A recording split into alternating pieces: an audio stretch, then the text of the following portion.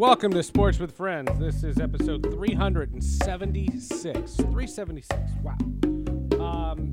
Today we have another Cuse alum.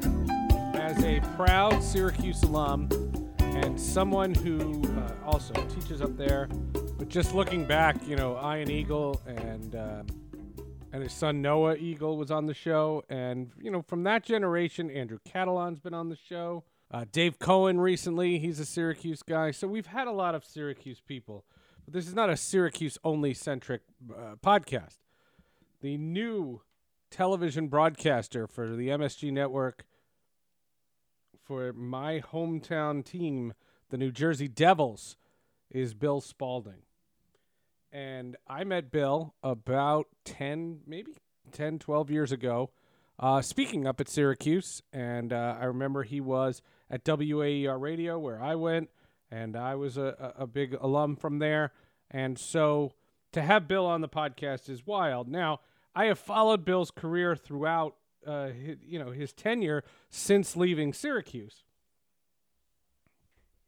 I have followed Bill's career since he left Syracuse, but the irony is this is the only professional American sports team that I openly root for. And, I've talked in great detail about what the New Jersey Devils mean to me personally. So the idea that you are having someone I knew as a student call the games that I watch virtually every night, it's truly remarkable. And it's great to have Bill on the show. It is also week 10 in the National Football League, and we will check in with the head odds maker at BovadaSportsbook.com, Patrick Morrow. We'll break down all the games in Game 5 and the latest odds of them. But it is also a sad time, and it is a sad time in the hockey world, and it's a sad time for us and everybody who has anything to do with Sports with Friends. Not long ago, we had Peter McNabb on the show. Peter is a former New Jersey Devils player. He went on to become a broadcaster for them during my formative years, my teenage years. His first season, they made the playoffs for the first time, and then he finished his run when they won the Stanley Cup for the first time. Then he went on to Denver, and he's been a voice for the Colorado Avalanche for the last 22 years, a couple of which I covered the Avs, and in Denver got to know Peter that way. When he was on Sports with Friends, he told me that there were some medical issues. Back in February of 2022, the Avalanche had released a statement saying that his cancer was in remission. I knew that it had come back. He asked me to keep that private, and I did. And unfortunately, when he was on the podcast, we talked about coming back on. We were making plans to come back on. We had this really fun idea about reuniting him with Gary Thorne. Peter McNabb died from complications of cancer. His time with the Avalanche is significant. He was there from the minute they moved from Quebec. He saw Joe Sakic and Patrick Waugh and Peter Forsberg, and then this most recent Stanley Cup champion team. He played parts of 14 NHL seasons with Buffalo, Boston, Vancouver, and then wound up with the New Jersey Devils. So before we get to Bill Spalding, I do want to play. This is one heart-wrenching segment of Sports with Friends from episode 362, just 10 weeks ago, when we talked about his coming back on the show. From the bottom of my heart, I also want to say good health to you. Yep. And just make sure that maybe when the season's getting ready to start again, as long as you're feeling up for it, come back and do another podcast. Oh, because you know what I would really enjoy, it'd be fun. It was just to talk about the days with the Devils, because I was there when people like yourselves, there was Rangers, and that's all you could cheer for. It was just the Rangers. And they always had this arrogant aura. They weren't necessarily. But it's an obnoxious fan base. Oh my goodness gracious! They're great fans, and I remember, when I was with the Bruins, going up into the stands, it's just stupid stuff to do. I doing my research, I did see a video of you going into the stands. Oh my God! Goodness gracious! But the fans you meet that were Devil fans from the beginning were always the most fun to talk to, because they suffered. Yeah. Those teams, Denver sent a really bad hockey club to New Jersey. And yes. Whereas Quebec sent a really good club team to Denver. Right. You guys got, you look at that first night roster and you're like, wow, you got, but, through the Mullers and through the, the Verbeeks. Muller, the captain. Yeah. It started, you could see it was starting to grow. And you knew that. And then you came in, and Greg Adams gets traded to Vancouver for Patrick Sundstrom, and all of a sudden Mark Johnson comes over. It was so much fun, just so much fun. I am so honored that he came on this podcast, and I'm so sorry to his family, to the Colorado Avalanche family, to the NHL family. Just the articles that have been written, so many wonderful things have been written about Peter McNabb. With that being said, let's introduce Bill Spaulding. Did not get rewarded with a point. Here's a chance in front, and Bastian scores! He replaced the Emmy Award-winning announcer Steve Cangelosi, who stepped down earlier this year after 11 seasons in the booth. The Devils have had a history of outstanding play-by-play announcers. Doc Emmerich, we mentioned Gary Thorne. Bill's worked 4 Olympic Games, 2 Paralympics, covered events such as track and field, speed skating, ski jumping. He's done college hockey for Harvard, Boston College, Northeastern. He currently does the broadcast with another Devils legend, Ken Daneyko, who's also been on this podcast, episode 352. So 10 weeks before we had Peter McNabb on, we had Ken Daneyko here on the show. He won the prestigious Jim Nantz Award in 2012, presented to the nation's most outstanding collegiate sports broadcaster by the Sportscasters Talent Agency of America. And we watch Bill Spaulding every single night in our house. So of the 376 episodes, I think we've had 75 Cuse alums on the show, and that's really how we do this here on Sports with Friends. But the fact that this young man was a kid that I saw in school, and now he's calling the games for my favorite team and my family's favorite team, it is truly an honor to have Bill Spaulding on the podcast. Bill, welcome. It took you long enough to come on this show. Hey, Seth, thank you. Happy to be here, and I applaud the 20% or so ratio of Cuse alums. I think that's a good number to start any podcast with, right? Seriously, if we was going to have a show called Sports with Friends, I'd have to put all Cuse people on. And that's the way it goes. So when I met you, you were at WAR, and what I remember, if my memory serves, there was a Syracuse Northwestern game, and I saw you in the press box of the Dome, and you were telling me how this was your favorite thing to do, like calling games was your favorite thing to do. That's not the experience of every person who goes there. There have been pregame hosts and sports at television anchors. What was it about play-by-play? Did that come from Syracuse? Was that before Syracuse? You're doing the gig that you seem the most happiest doing. Yeah. So I think like most of the folks in my role, I'm a failed athlete. Like I grew up always wanting to play sports professionally, and got to a point where you realize that's not a real possibility. So how else do you stay involved? And, from a young age, I was always one of those people who knew all the stats. Like my sister's 4 years older than me, and she'd play travel softball. And as a 7-year-old, I would be sitting there telling the parents, oh, well, when they play this team next, we played them 3 weeks ago and beat them 7-2, yada, yada, yada. So, that was always something that connected with me. And when I was really little, I was a planner, and I thought like, oh, I'll play pro baseball and then I'll be a baseball broadcaster afterwards. I got rid of the pro baseball part, but I always knew I wanted to be involved with play-by-play. And then, getting to Syracuse, you go to school, you do everything. You do the pregame and postgame hosting, you do talk shows, you do news reports, but play-by-play is always where I had the most fun. I feed off the energy in a building. For me, my favorite moment of any game is like that 10 or 15 seconds before face-off or kickoff or anything like that, when there's just this buzz and everybody's kind of quieting down but murmuring, and you have a whole 60 minutes of possibility ahead of you, and you don't know what's going to happen. I love that buzz. I still get goosebumps in moments like that. And I want to be there. I want to be in the center of the action, and that's where you get to be as a play-by-play guy. More with Bill Spalding in just a moment, and I hope you enjoyed that tribute to Peter McNabb. It is also Week 10 in the NFL, and for that we bring on the head odds maker at Bovada, Patrick Morrow. The Thursday night game, the Atlanta Falcons take on the Carolina Panthers. I think we already made the joke about it not being an Amazon Prime worthy game, just an Amazon game, so we won't belabor too much. But you called it a clunker, Seth, and it's a clunker of a division, that NFC South. The Atlanta Falcons are co-leaders of the number one seed in the NFC South at 4-5 with the Tampa Bay Bucks. New Orleans Saints kind of right there at 3-6, which is a weird. Not many teams in the NFL at 3-6 can you consider right there. The Panthers, quite famously, a few weeks ago, they fired their head coach, blew everything up, traded Christian McCaffrey, and then they beat Tom Brady and the Tampa Bay Bucks. So what to really make of this division? I think it really does speak to how tight everything has been in the NFL. We know who our top 2 and 3 teams are.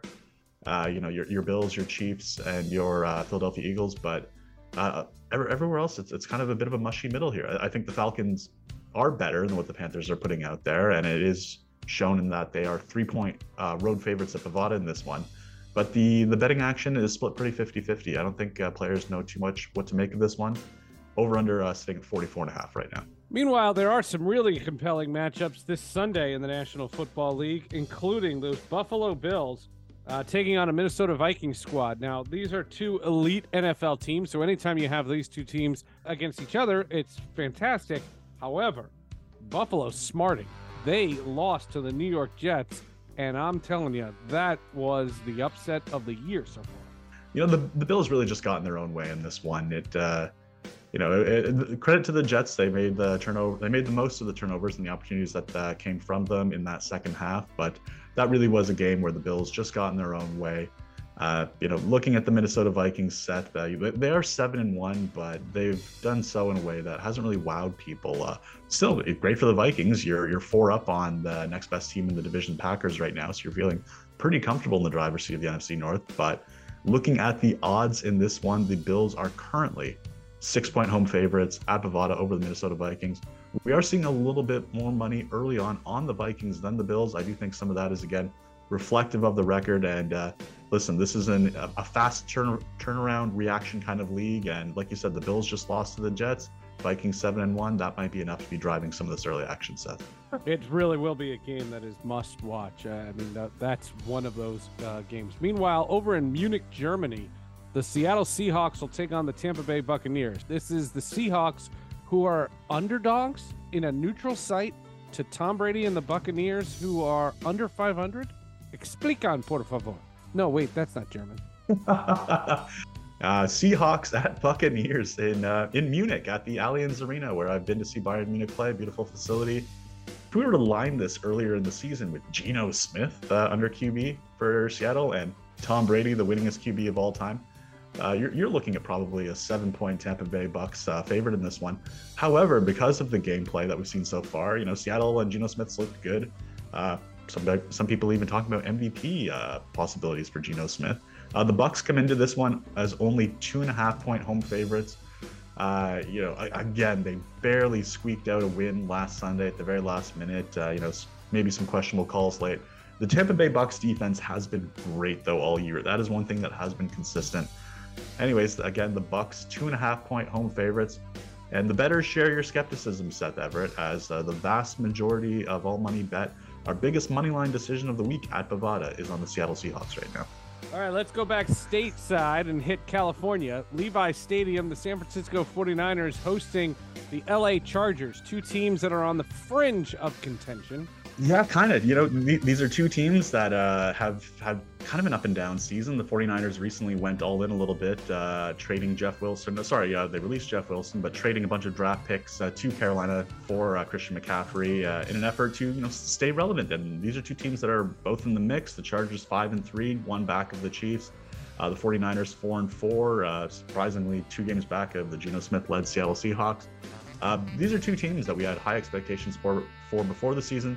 We have a lot of respect for the coaching staff and the use of analytics for both these teams. As it currently stands, though, we are a bit higher on the 49ers than the Chargers because they come in as 7-point home favorites at Bovada. Over-under is sitting at 46.5 right now, which is kind of mid-range for the week. And action split so far, pretty 50-50 on this one. Chargers had a big win coming back late against the Falcons. But again, the 49ers, they're looking good. They're looking healthy, which is most important for a team like them. That's usually what slowed them down. And yeah, we'll see what comes next Sunday night. Should be a great one, though. That is the great Patrick Morrow from Bovada. Every game not covered here is available on their website, as is the NHL, the NBA, all the political stuff as well. Now back to our conversation with the new voice of the New Jersey Devils on the TV side, Bill Spaulding.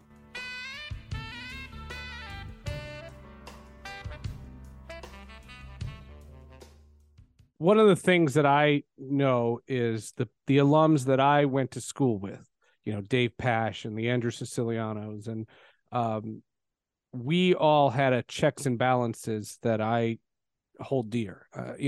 My whole idea was if the broadcast is good to satisfy them, there wasn't a teacher that could influence me more. It was my peers.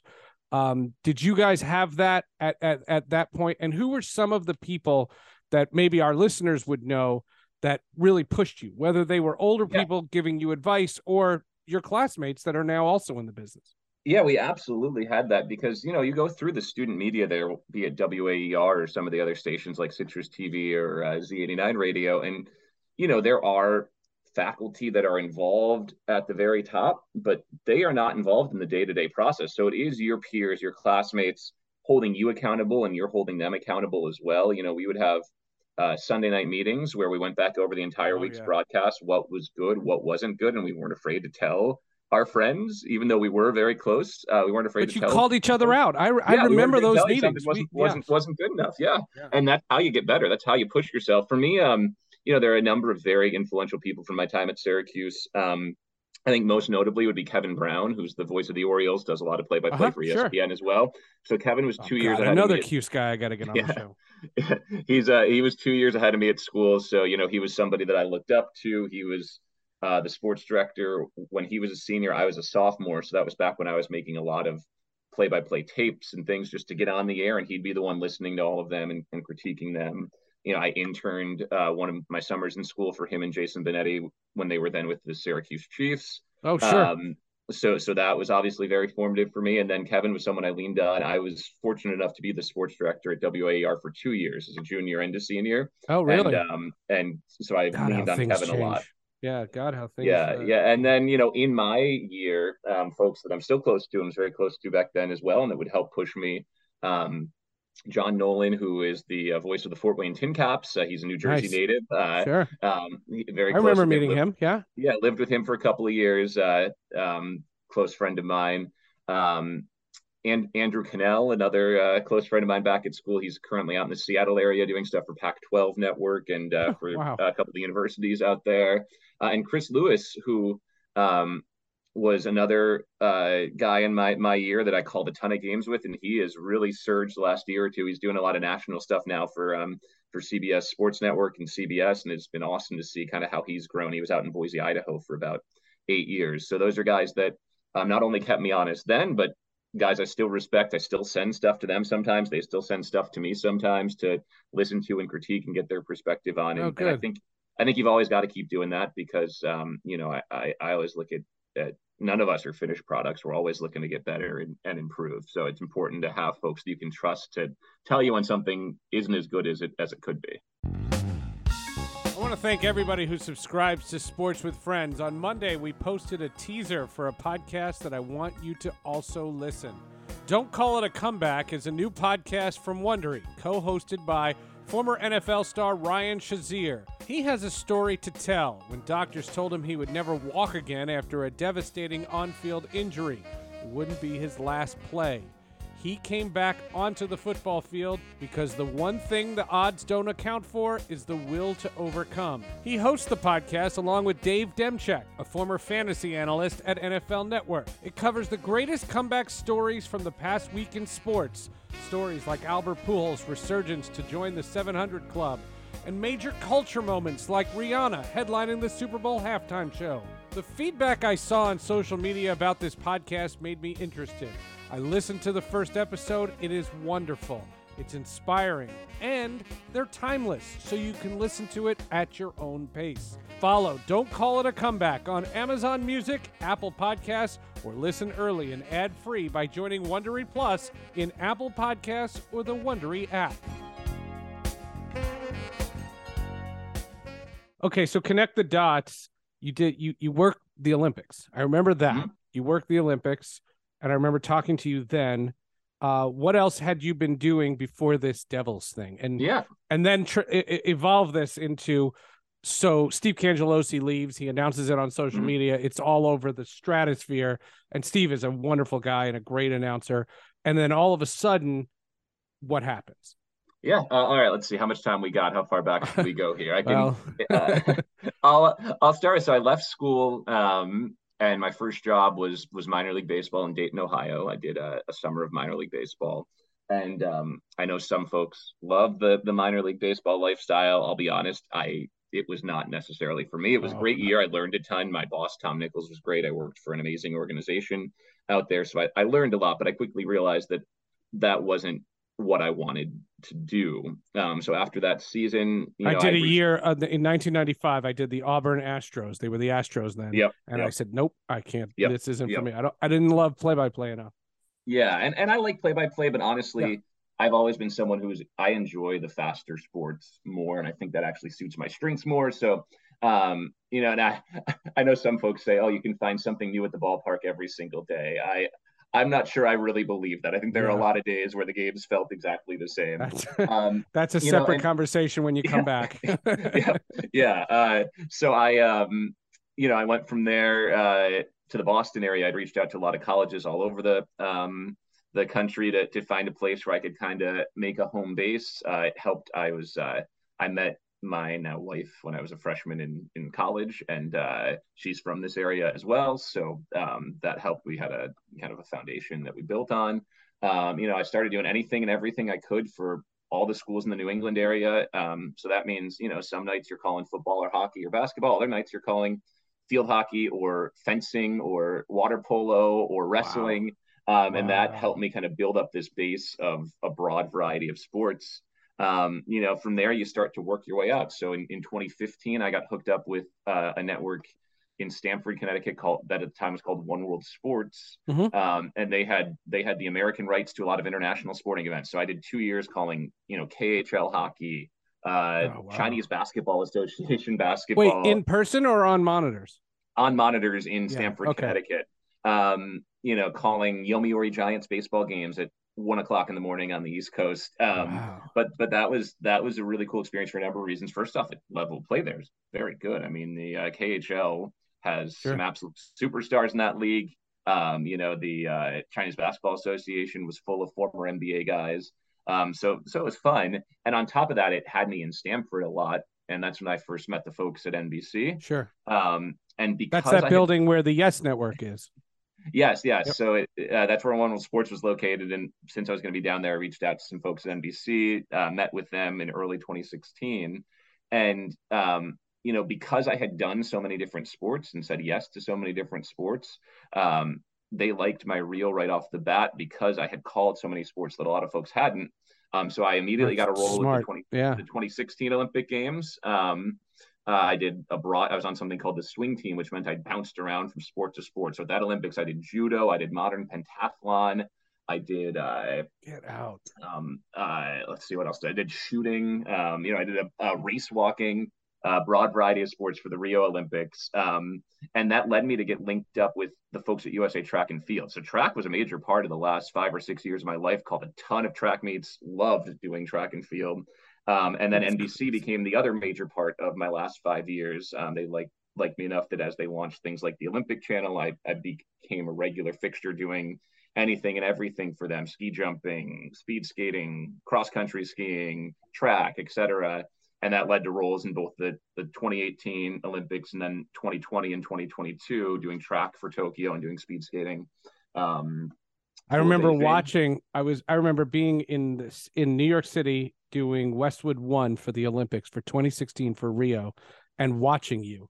and telling the producers, because it was just like you, a producer, maybe an intern, and I'd be like, I know that guy, and they were like, you don't know that guy. Stop telling people you know that. Yeah. So that was a blast, and from there I got some work doing college hockey through NBC. I did a few Notre Dame hockey games with Anson Carter out in South Bend, and obviously still doing games in New England. College hockey is the sport you want to do here. So right. I did a ton of Boston College and Harvard hockey the last 8 or 10 years, where you see a lot of guys who are now playing in the NHL, and always loved doing hockey. Always felt like it was a sport that suited my style well.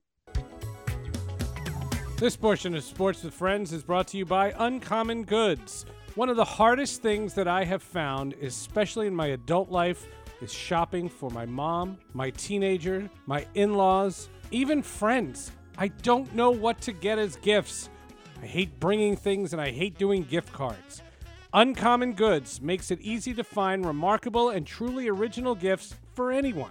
Uncommon Goods wants your holiday season to be stress-free, so check out their selection of thousands of items today. Here's a couple that I found and got for my relatives. The MLB Park map glasses. Each set of 2 whiskey glasses features a map of an iconic MLB stadium in the team's 2 main colors. I got one for a friend in Seattle, and I got one who's a Nationals fan. Uncommon Goods looks for products that are high quality, unique, and often handmade or made in the U.S.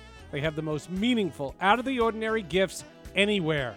No matter what your family or friends are into, Uncommon Goods has the perfect gift. From art and jewelry to kitchen, home, and bar, Uncommon Goods has something for everybody. And when you shop at Uncommon Goods, you're supporting artists and small independent businesses. With every purchase that you make at Uncommon Goods, they give back $1 to a nonprofit partner of your choice. They've donated more than $2.5 million to date.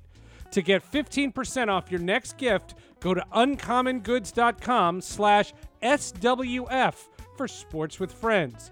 That's uncommongoods.com/SWF for 15% off. Don't miss out on this limited time offer.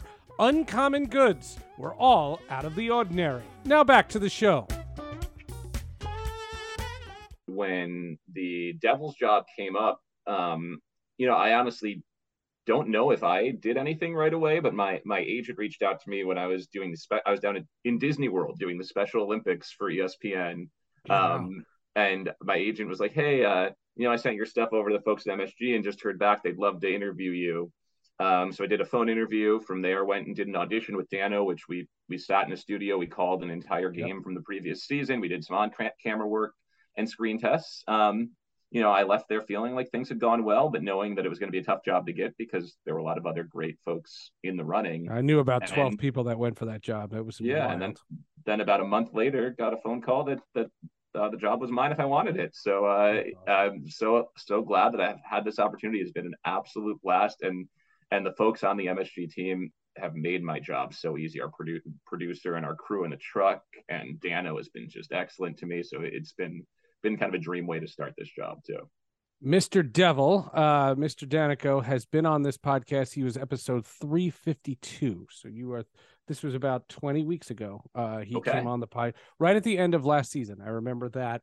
And I remember that because on that podcast, we talk about Steve leaving and what that was going to be like having a new person. And if I could have seen the future and said, oh, don't worry, it's going to be a Cuse guy that I know. Don't worry. But I remember having that conversation with him then. He explained in that podcast in detail how people welcomed him, how Mike Emmerich made him comfortable and gave him confidence. He's told me that you have adapted amazingly and that you're doing great. And I watched the game, so I would tell you, probably not on the podcast, I wouldn't tell you, but no, just kidding. What has he meant? What has he been able to do to make you comfortable?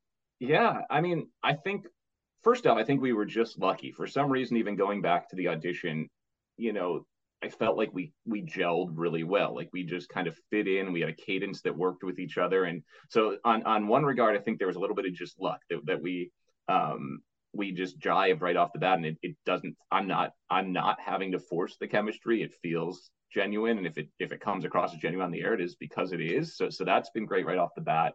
You know, he is just. I always laugh, like, you have the impression of Ken Danico, 2,500 penalty minutes, could knock you out if he needed to. The teeth. But he is like the, you know, such a friendly, positive, gentle guy away from the ice. So that's been great. Like, just so nice, answers any of my questions I have. You know, and then he's also like, at the end of the day, he's laid back when it comes to like, okay, what are we going to talk about in the open, or this or that or the other things. He does not dismiss my ideas if I have ideas, and good. He gives his ideas, and you know, so I know going into a game what he wants to talk about, how he feels about things, which is helpful as well. And then, you know, his passion is just contagious. Like, he loves the Devils. He lives and dies with every Devils game. Like, we're high-fiving in the booth, you know, in close games late. He's pacing, he's jiving back and forth because he's so anxious and he wants them to win so much. So it's been a lot of fun to be with him during this win streak, because, you know, he and Erica and Bryce and Kanji have been through a lot of games going the other direction. So it's been fun to see how much they're enjoying this right now. Yeah, you know, what I said to Dano off air, I said, I need you guys to be better, because my daughter's 14 at a very impressionable age. She's super loyal now, but I don't know that that's going to carry if you guys go 15 years. You guys can't become the Pittsburgh Pirates. Like, that simply can't be. Erica's a Syracuse person too, right? Yes. Did you know her in college, or is she a lot younger than you? No, she's a year ahead. She was a year ahead of me in school. She was class of 2012. I was class of 2013. So we didn't overlap in terms of classes or anything, but I did call a few of her field hockey games. She played on the Syracuse field hockey team. So for like the Syracuse Athletics website, I called some field hockey. So I saw her play as an athlete and knew her as Erica Walker, the field hockey player. Get out. That's that's pretty wild. That's pretty amazing. As we've talked about, you are an understanding person of legacies, and you mentioned Cangelosi. I mean, before that it was Doc Emmerich. Before that it was Gary Thorne. I remember when Chris Moore was calling games. I've been a fan since literally minute one. You know, I moved to New Jersey. I've told the story on the podcast before. I moved to New Jersey the same day the Colorado Rockies moved to New Jersey. And I was 8 years old, and my father cut out an article where I could vote for the team name.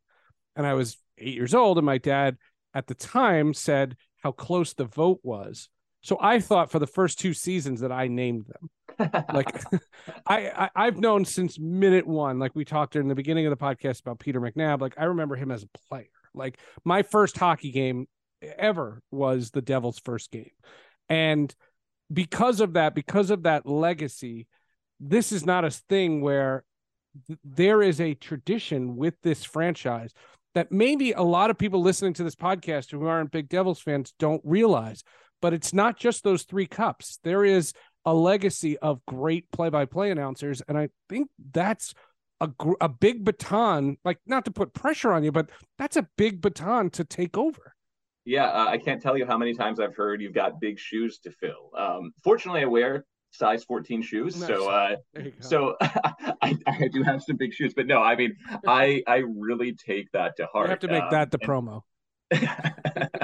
I really take that to heart, because honestly, you know, that means a lot to me. In my opinion, and I've said this a number of times, Doc is the best there ever was and the best there ever will be. I have a hard time imagining there will ever be anyone that calls. And hockey. I couldn't believe the Devils had him as their announcer. I still can't get over that.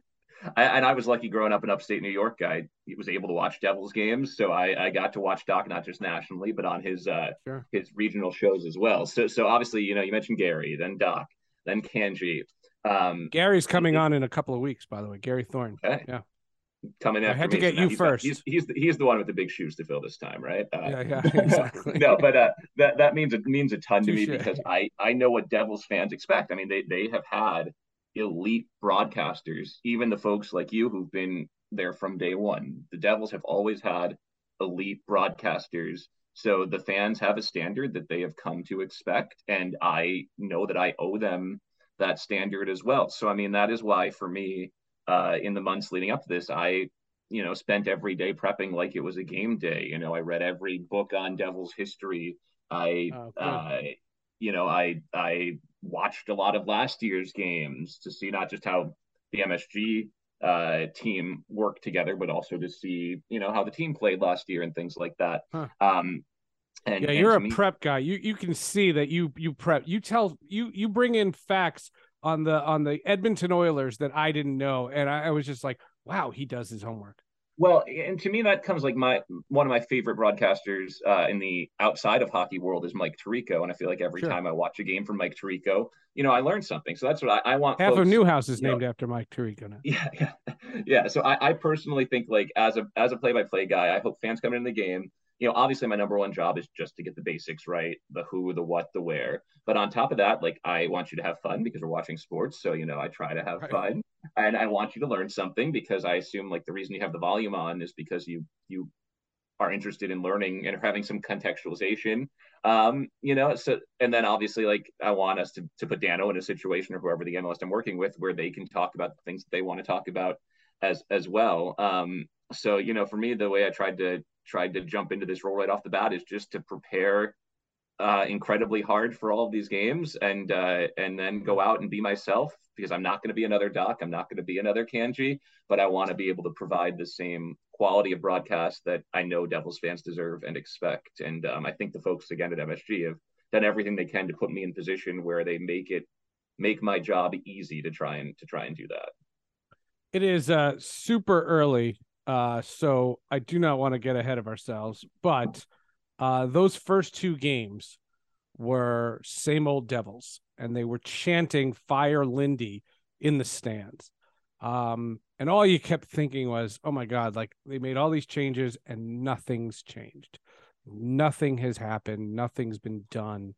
It's pretty remarkable. So what was those two games like, as you have all the nerves of you're doing your first two games, and they played putrid. Like, they were awful those first two games, and then bam, something flipped. Yeah, so I think in our production meetings and in the locker room, there was not quite as much, like, panic as there was outside noise, because I think the preseason, in context, you had to remember, they did show a lot of signs in the preseason that they were going to be a better group. But that being said, I think the things that were concerning the first couple games, obviously, were the big mistakes that led to goals going back the other way, so that even if in both of those games they outshot their opponents by double digits, the score lines ended up going the other way. And I think on the broadcast there, we were trying to put things in context.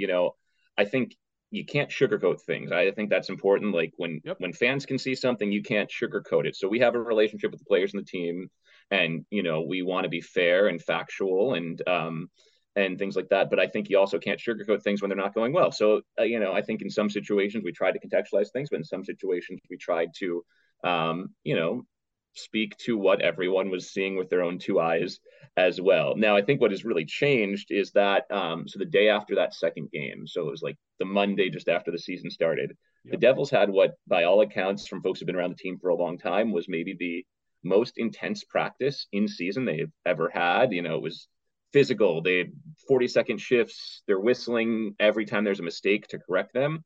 And I think for anyone who had some confusion about the system, or had any confusion about, like, what they were supposed to do with the puck in their own end, which is where most of the problems were, that was kind of addressed and fixed on that Monday practice. And since then, it seems like everyone kind of understands what their role is, what they're supposed to do with the puck. Their puck possession's been much better. And that's the big key for this group, because if you take care of the puck and get it out of your own defensive end, there is just so much firepower and speed and skill going forward that when they have the puck, they put other teams on their back heels very quickly. So I think that's the biggest thing, is they cleaned up the mistakes, because in the games they've lost, they've still had the bulk of the puck and created the bulk of the chances. They've just had a few mistakes that have come back and bit them. And then I think the other big key is, they've also gotten better goaltending from Mackenzie Blackwood or Vitek Vanacek during this long win streak, where they've made saves that have bailed them out after mistakes. And if you get a save or two like that, that helps really build confidence. That was a big missing link last year. Yeah.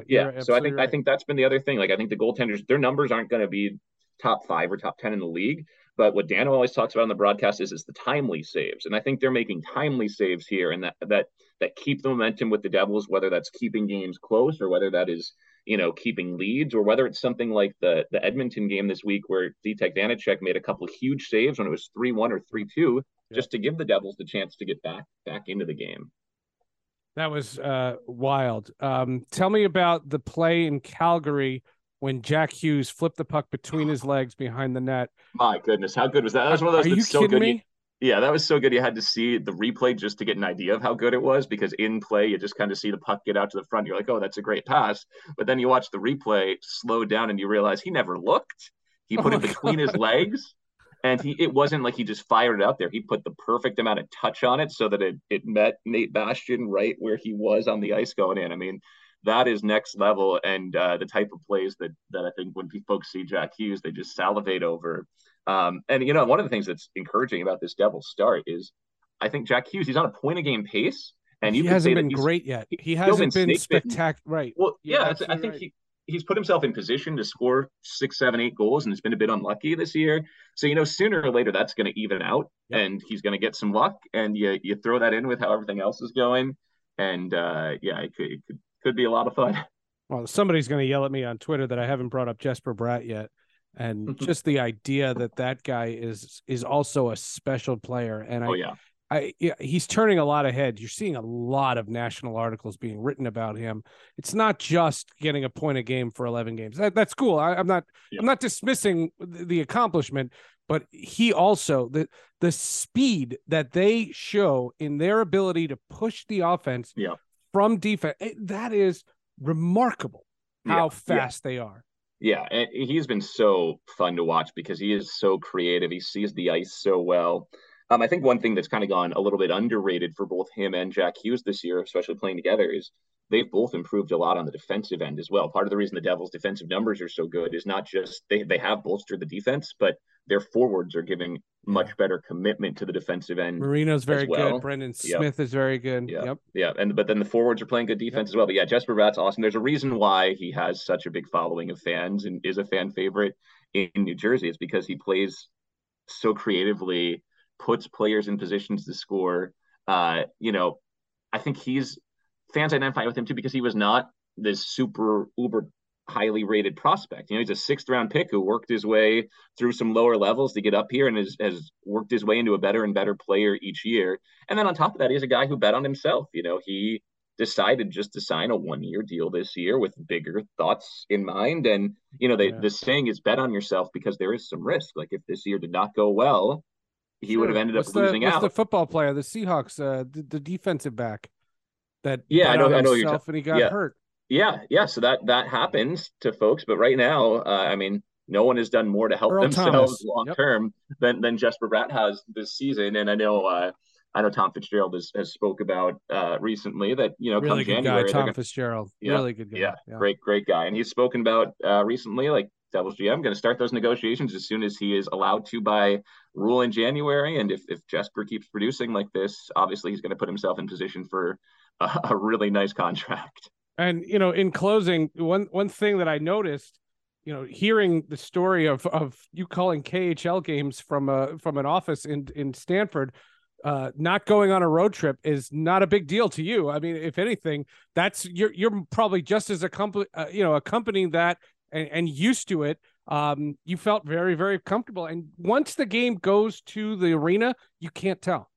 Yeah, I think to me, it's like just making the best of whatever situation you're in. Are there some things that are different when you're in a studio than when you're there? Sure, there are some things you don't see, but then there are also other things you're able to focus on in studio that maybe you don't focus on when you're at the game as well. So there are things that you adjust to. But yeah, between my work with NBC, all the different Olympic sports, the KHL and Chinese basketball stuff at One World Sports back in the day. And then even the last couple of years of pandemic broadcasting, some of the shows I've done for ESPN or for NBC were literally done in my office at my house. They sent me equipment and I called, national shows from there. Wow. So I think it's comfortable. What I've learned in situations like that, I crank up the arena sound in my ear because I think the thing that learning from early on doing them, the hardest thing that you have to do is to replicate the energy that you feel when you're in a building. So I try to blast the natural sound, get that tunnel vision, and you can fool yourself into believing that you're there. Now, that being said, obviously we're going to be on the road in Canada next week. Sure. Going to Montreal, Toronto, Ottawa. We're going to have a blast being there. We're going to be on the road really most of this season. So it's great to be there. But yeah, I think the reality of TV sports the last few years is there's been a lot of that. It is not just at the regional level; it's at the national level. Sure. But it's something that you're more comfortable with than others. That was the point that I was. And I think younger broadcasters have learned that is much more the norm for them starting out than it used to be too. So we're in a position where it's easier to be adaptable compared to someone who's been doing it one specific way for 30 or 40 years. We really appreciate your time. How can people find you online who are hearing this for the first time? Yeah, I'm on Twitter at Bill Spalding and on Instagram at Bill Spalding PXP. Put a lot of Devils content out there. And love to hear from you guys too. If you've got, questions or things you'd like to know or have Dano talk about, sometimes I have the same questions. So feel free to hit me up with questions and we'll try to address some of them on the air as well. Fantastic. Bill, congratulations, man. Look forward to seeing you at the arena and welcome to New Jersey, buddy. Thanks, Seth. Appreciate it. That's Bill Spalding. Again, we do a new episode each and every Wednesday right here on Sports with Friends. Thank you for listening. Thanks for the support on the podcast as always. And go Devils, right? Come on. I'm going to convert y'all. That's the whole idea of this podcast. If I can't follow my favorite teams. We'll see you next week. If you want me to stay, I'll be around today to be available for you to see. I'm about to go, and then you'll know for me to stay, I got to be me. You'll never be in doubt, that's what it's all about. You can't take me for granted and smile. Count on days I'm gone, forget reaching me by phone, because I promise I'll be gone for a while. When you see me again, I hope that you have been the kind of person